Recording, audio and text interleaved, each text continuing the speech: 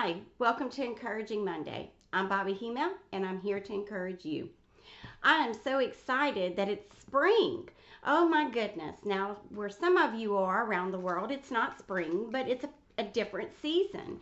And when you change seasons, there's always you're either excited or you're sad, but most of the time you're ready for the season to change. And today I want to talk to you a little bit about seasonal changes. One thing I want to remind you of is that nothing is forever except eternal life. The rest of everything else in this world is made with a timeline, and including our lives. We have a time and a season for everything. And that is good news, right? Because we don't want to stay stuck in our bad season or our sad season forever. But sometimes we can get stuck there, but everything else is changing around us. It brings me back to the story of Paul and Silas when they were going out and talking about the Lord everywhere, and they were making some ground and really just encouraging the people of God. And they had a lady that was had a bad spirit in her, and she would be shouting out saying, "Here comes the prophets of the Lord," and I mean just really causing a ruckus. And finally Paul got aggravated with her and rebuked the spirit out of her. Well, she was a fortune teller, and so she made money for the big wigs, is what I call it. And then when they realized that their money maker no longer could be their money maker, they beat them. I don't mean just, like punch them. I mean, they beat them really bad. And then they threw them in jail. And it's not like our jails. This is like a dungeon. And they shackled their hands and their feet. And after being with scars all over them from being beat or sores and everything, and they stuck them in this dark dungeon.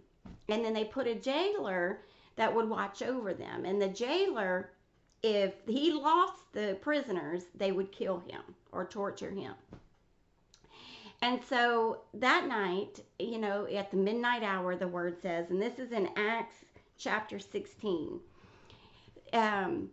they were praising the Lord and praying. Now, I just want to stop right there. They had been beaten doing the Lord's work. They had been thrown in jail, and not a one like we have today. And they still, in the midst of their trial, in the midst of their pain, in the midst of the dungeon, the valley, the winterest season possible, they were praising the Lord.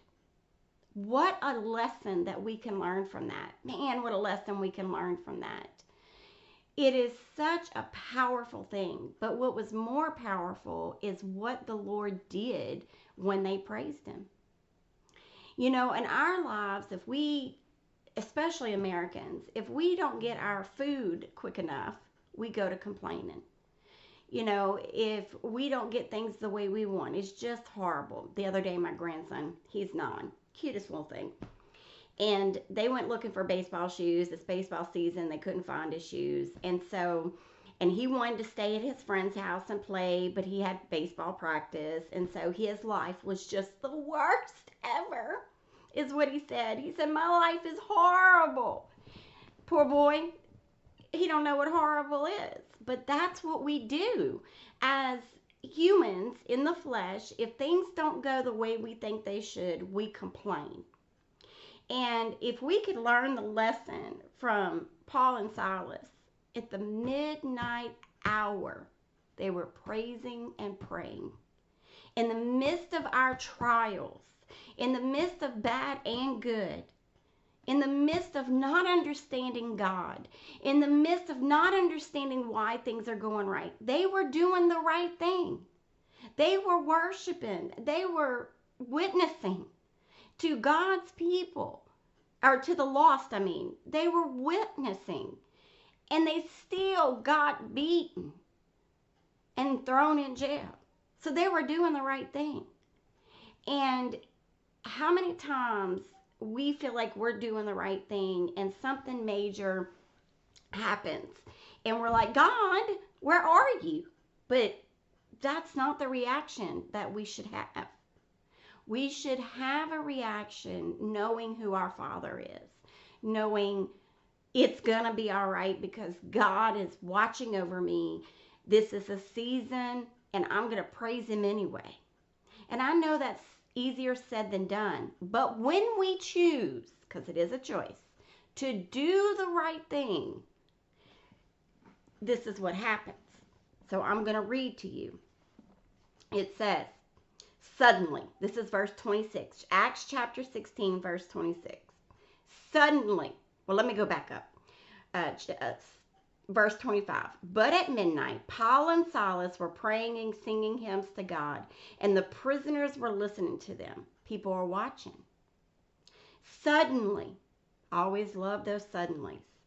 There was a great earthquake, so the foundations of the prison were shaken, and immediately all the doors were open, and everyone's chains were loosed. And the keeper of the prison, awakened from sleep and seeing the prisoners' doors open, supposing the prisoners had fled, drew his sword and was about to kill himself.